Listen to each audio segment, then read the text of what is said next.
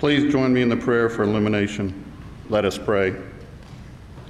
Gracious God, may your messages and preaching come to us through your Holy Spirit's power, so that our faith might not rest on our own ability, but rather by your power and presence.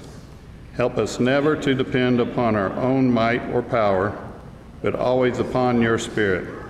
By your Son's name we pray. Amen. Our scripture reading today comes from the book of Genesis, chapter 37. Hear these words. Genesis 37, 1 through 4. Jacob settled in the land where his father had lived as an alien, the land of Canaan. This is the story of the family of Jacob. Joseph, being 17 years old, was shepherding the flock with his brothers. He was a helper to the sons of Bilhah and Zilpah, his father's wives. And Joseph brought a bad report of them to their father. Now Israel loved Joseph more than any other of his children, because he was the son of his old age, and he had made him a long robe with sleeves. But when his brothers saw that their father loved him more than all his brothers, they hated him and could not speak peaceably to him. 17 through 21. The man said, "They have gone away, for I heard them say, 'Let us go to Dothan.'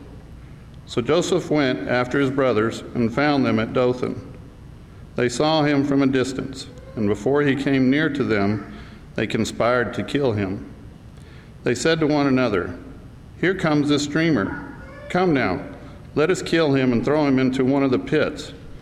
Then we shall say that a wild animal has devoured him, and we shall see what will become of his dreams.' But when Reuben heard it, he delivered him out of their hands, saying, 'Let us not take this life.'" 23 through 24. So when Joseph came to his brothers, they stripped him of his robe, the long robe with sleeves that he wore, and they took him and threw him into a pit. The pit was empty, there was no water in it. 29 through 36. When Reuben returned to the pit and saw that Joseph was not in the pit, he tore his clothes. He returned to his brothers and said, "The boy is gone, and where can I turn?" Then they took Joseph's robe, slaughtered a goat, and dipped the robe in the blood. They had the long robe with sleeves taken to their father, and they said, "See now whether it's your son's robe or not."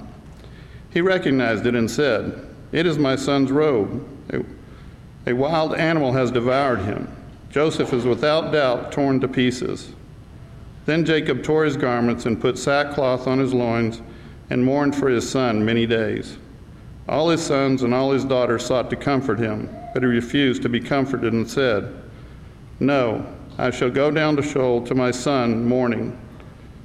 Thus his father bewailed him. Meanwhile, the Midianites had sold him to Egypt to Potiphar, one of Pharaoh's officials, the captain of the guard. The word of God for the people of God. I just want to say really quickly to Lonnie, thank you for reading half the Bible for me. I just want credit. I could have said read all of chapter 37, which would have been double the amount of words that he already said, but thank you. You did a great job. I've heard some people say they're thinking of not signing up to be a scripture reader until they know what scripture they have to read. So we're in the third Sunday of a 3-week series talking about Picture Perfect, exploring the lie of the perfect family. And along this way, we have looked at Abraham. That first Sunday, we looked at Abraham, and we talked about what we knew about Abraham based upon our assumptions, and what we knew about Abraham based upon Scripture. And what we found is a lot of what we thought about Abraham, this guy that immediately said yes to God, moved across the country, and was faithful, was a funny story, not necessarily based in Scripture. That instead we found a story about someone who debated for about 16 years before he decided to leave on the mission that God had called him on. And that while he was on that mission, he had occasional moments to lie about whether his wife was his sister or his wife. And that when he arrived, he had some obedience issues as well. I think what we learned in that first week is that the goal to be used by God is not to be perfect, but rather to be available. And then last week we talked about the challenge of favoritism in a family and how the habits and practices that we have raising our children will be those habits and practices inherited down the line. And so you have Jacob and Esau. Jacob was his mother's favorite. Esau was his father's favorite. Jacob steals Esau's inheritance by trickery. Now we see Jacob's family. Jacob has a number of children. If you wanted to be particular, he has 12, which become the heads of the 12 tribes of Israel. But Joseph is his favorite. And so today we think about the story of Joseph, about the sibling rivalry among his brothers, and a little bit of a question of who rescues who. I want to open with a strange story. I've always been a fan of Max Lucado, especially when I was younger in ministry. Max Lucado has a number of books. They're very devotionally oriented. They're often organized around a particular theme. And so there's one particular story that I have always loved since I first read it, and it's from his book, Into the Storm. Into the Storm has the particular story about Chippy, the parakeet. Anybody familiar with Chippy? Okay. Forgive me as I read it because, Max Lucado makes the big bucks and there's no reason for me to paraphrase. Chippy the parakeet never saw it coming. One second he was peacefully perched in his cage, and the next moment he was sucked in, washed up, and blown over. The problems began with Chippy's owner when Chippy's owner decided to clean Chippy's cage with a vacuum cleaner. She removed the attachment from the end of the hose and stuck it into the cage. Then the phone rang, and she turned to pick it up. She'd barely said hello when a loud Chippy got sucked in. The bird owner gasped, put down the phone, turned off the vacuum, and opened up the bag of the vacuum. There was Chippy, still alive, but clearly stunned. Since the bird was covered with dust and dirt and soot, she grabbed Chippy, raced to the bathroom, turned on the faucet, and held Chippy under the running water to clean him off. Then, realizing that Chippy was soaked and shivering, she did what any compassionate bird owner would do. She looked around on the vanity and there saw the hairdryer, turned it on, and blasted Chippy with hot air to dry him off. Poor Chippy. He never really knew what hit him. There was a reporter that was interested in the story, for what reason I don't know. And after the trauma that Chippy experienced a few days later, called up Chippy's owner to see how Chippy was recovering. The owner said, "Well, Chippy doesn't sing much anymore. He just sits there and stares." Max Lucado says, "It's hard not to see why. Sucked in, washed up, and blown over. That's enough to steal the song from the stoutest of hearts."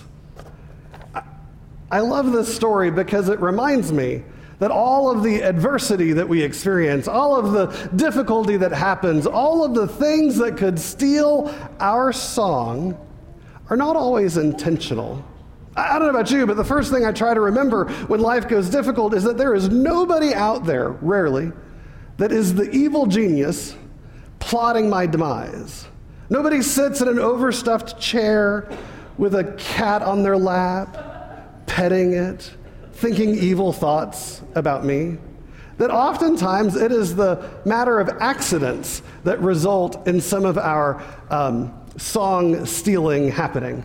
Sometimes we sit and we stare because we're trying to think through all of what's just happened to us not unlike what happened to Chippy. What I love about the story of Joseph, which we'll be talking about today, is it is one of the strangest stories you'll read. It's a story about Joseph and a series of events that happened to him. But instead of letting it steal his song, what the story does for Joseph is that it allows him to dream out loud and eventually to rescue his family. I wonder, throughout this whole series, we've been talking about the good things and the difficult things that our family passes on to us. You know, some of the difficult things is that we get this expectation that God wants us to be perfect before we can be used by God. We pick up this baggage around favoritism. Everybody kind of has that after the experience, or after childhood experience, where whether you were the favorite or not, there's still some baggage to carry. Whether you carried the expectations of being the favored one, or whether you were always pining for your parents' love because you weren't. We also, today, talking about sibling rivalry, some of that difficulty that comes down the line. I have to say that spending time talking about family is really important for me. Many of my colleagues as preachers, they will talk about the family being the basic place where discipleship is had. They'll talk about family as kind of the building block of our American culture. They will talk about family as a biblical principle that must be adhered to so that we might inherit the promise. Now, I am not against family at all. I just think we have way too tight of a definition of what family is. If you look sociologically and demographically around our area, you'll find that there is no normal, there's no more than 50% experience of family. I mean, you've got biological parents with biological children, you've got adopted children, you've got children living in with relatives, you've got all of it. None of it is normal or standard. I like to say that normal is just a setting on a washing machine. And so when we think about this, the fastest growing segment of family is actually grandparents who are raising their grandchildren.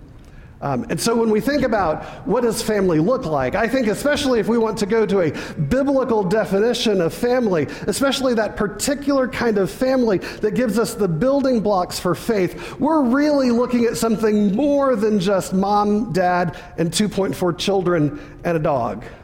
We're really looking at something that is intergenerational. Think about Abraham, Isaac, and Jacob.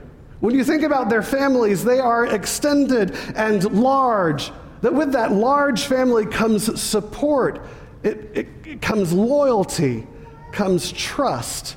And so I hope when we think about the family, I'd also add into this idea of biblical family, there is the family you're born with and there is the family you choose, right? We have both kind of family at our house.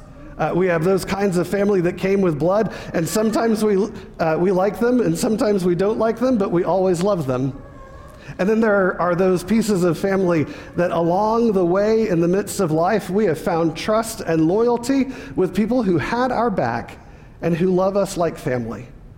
So I want to make sure that we widen that definition of what family looks like.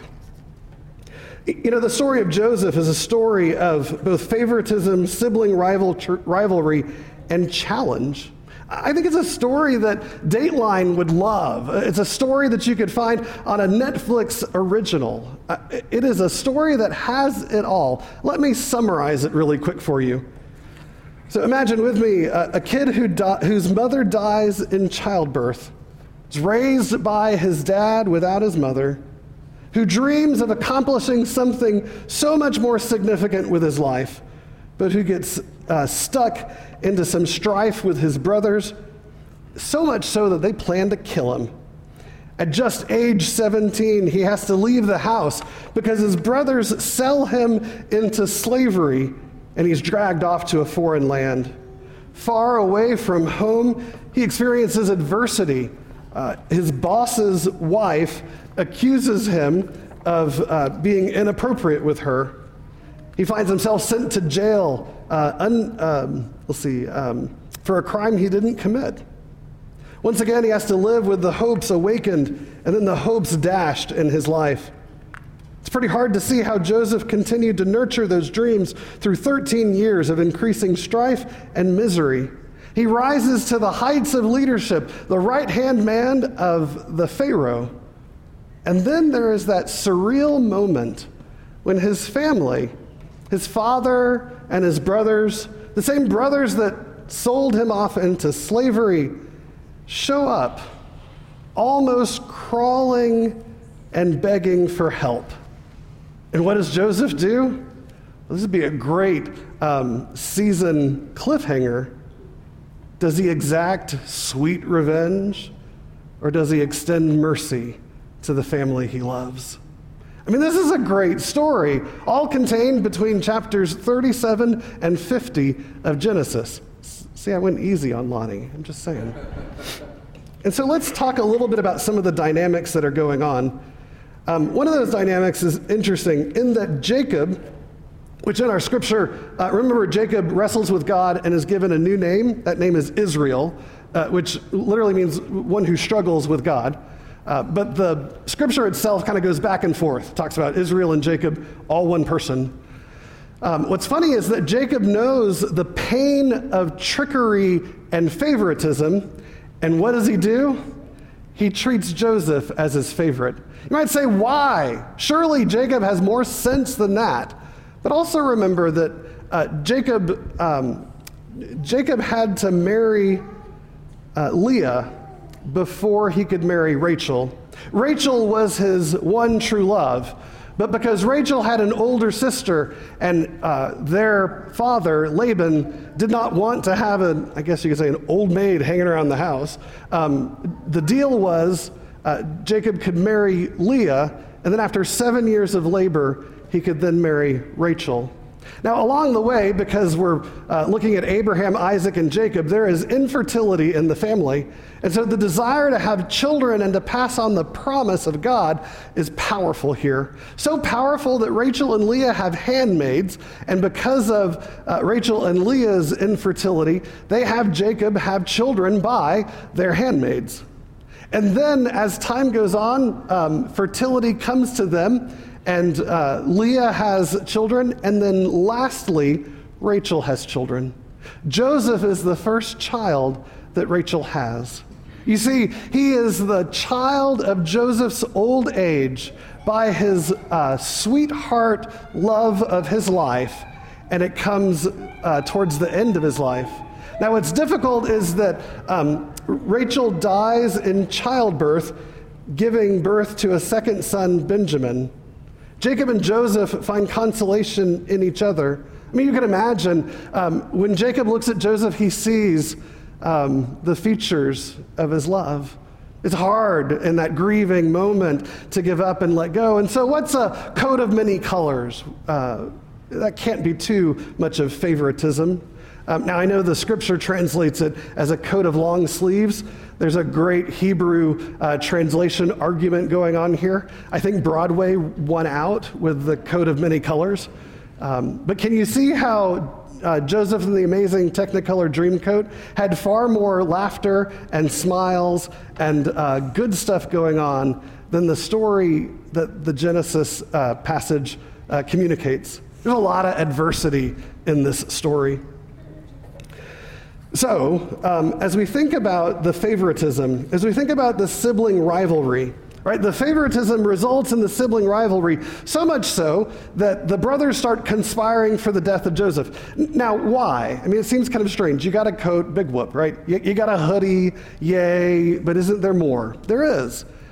There's more because Joseph is truly a dreamer. It's a gift from God. But Joseph has little tact with his brothers. And so he'll have a dream from God that talks about Joseph's call and purpose. And he'll go to his brothers and say, hey, I had a dream. Now, the dreams are all essentially the same theme. In the dream, Joseph is exalted, and his brothers are worth nothing, right? And so he goes out into the field and he tells his brothers, I had this dream from God, and God said, I'm more important than you are. I mean, can you get the idea that you'd probably be conspiring to kill Joseph as well if you were his brothers? And so instead of killing him, they send him off to Egypt. And And it is by being sent off to Egypt that he rises in the ranks. And when there is famine in the land, which if you're a student of Genesis, the two things that threaten the promise of God is infertility and famine. And so as the famine comes to the land, all of Jacob's family travels to Egypt to beg to be part of the country so that they could have food and they could have work, which sets us up for Exodus later on. But for the moment, Joseph has the ability to make the choice. And he makes the choice. Think about that choice. Of all the things that have gone wrong, of all the adversity in his life, of all the bumps and bruises, of all the ways in which he has been much like Chippy the parakeet, sucked in, washed off, drowned, and blown out, he could have said no to the family. I mean, have you ever had that moment where you're sitting at the stoplight and you're thinking, man, if I didn't have those people in my life would be so much better. There's so much dysfunction, and there is no fun in the dysfunction that you just wish you could kind of wipe it away and have a different family. In that moment, Joseph doesn't give in to this desire to erase everything of his past, but rather he knows he has been invested in by his father. He has inherited things from his family. The one thing that he has inherited is the promise of God, that covenant. And so he is true to the covenant. You could ask the question, who rescues who in this moment? I mean, I love that phrase. People love to ask me what kind of a dog we have, and I just love to tell them, rescue. It's a rescue breed. I don't know. I mean, he looks like Toto from The Wizard of Oz, but he's just a mutt. But I often like to think, who rescued who? Who rescued who? Was it me that rescued Jackson from a horrible fate, or is it Jackson that rescued my family from a whole lot of boredom? It's a beautiful moment. And so who rescued who? Does the family rescue Joseph, or does Joseph redeem the family? I know when we read the story about Joseph being sold into slavery, we worry about Joseph, but really what we should worry about is the promise of God. How does it survive in a foreign land? I wonder, as our kids head off to college, as we wonder whether we have given them all that they need to live in a foreign land and to be faithful people of the promise, isn't it interesting that Joseph, at 17 years of age, he has what it takes. He has what it takes. It's not that his parents were helicopter parents. It wasn't that they overachieved. It wasn't that he was perfect. He didn't need the intensity of that expectation. What he needed was the security and love of a safe space at home. It's interesting. What do our kids need to be successful? What do our kids need to be faithful? Wouldn't it be exciting and surprising to find that our kids have everything that they need as they go off to dream a new dream in the world around them? Joseph is a story about how we should think that perfect family is not what everybody should strive for, but rather being a family that's available for God's call. That in spite of our imperfections, we are able to see that God could have a purpose for us. Lastly, the things that we invest in our children are important. All of those little moments along the way. I often talk about how Grace and I spent a year in, I think it was 6th grade math, doing everything fractions. We added fractions, and we subtracted fractions, and we divided fractions, and we multiplied fractions. And I gotta be honest with you, I took an arts degree for a reason, right? I don't do that well. My best math is the Trinity. 1 + 1 + 1 = 1. Thank you for laughing at that. But because of her 6th grade math, every night we were working those fractions, listening to Khan Academy, doing our best to understand this foreign language, which might as well have been in a foreign land. But because of that time that we spent together, I honestly believe that I have credibility and she has credibility with each other. We can do tough things, and we can do tough things together. And my hope is that later on, when life gets tough, she'll remember that time that I invested in her and that she invested in me as we worked together, struggling through the suffering of fractions. What are the moments in which you are working hard to invest in what your children are going to inherit? What are those moments and places where you're gaining credibility with them, where they're gaining credibility with God, where life is being changed because they know you respect their dreams? The story of Joseph reminds us that in that moment, God can rescue and redeem the family, no matter how far they've wandered. That in Joseph's dreams, they find a reality that is the promise of God. I wonder who rescues who. What's all that baggage that you've been carrying around with you? It's not necessarily what, I believe Viktor Frankl, Man's Search for Meaning, is a great wisdom here. It's not what the world does to you. It's how you choose to respond. And so sitting where you are today, and a person who has inherited an investment from your family, how might God use you to redeem your family? How might God use you and rescue you? How might the promise of God continue despite of the lie of the perfect family? In the name of the Father, the Son, and the Holy Spirit, amen.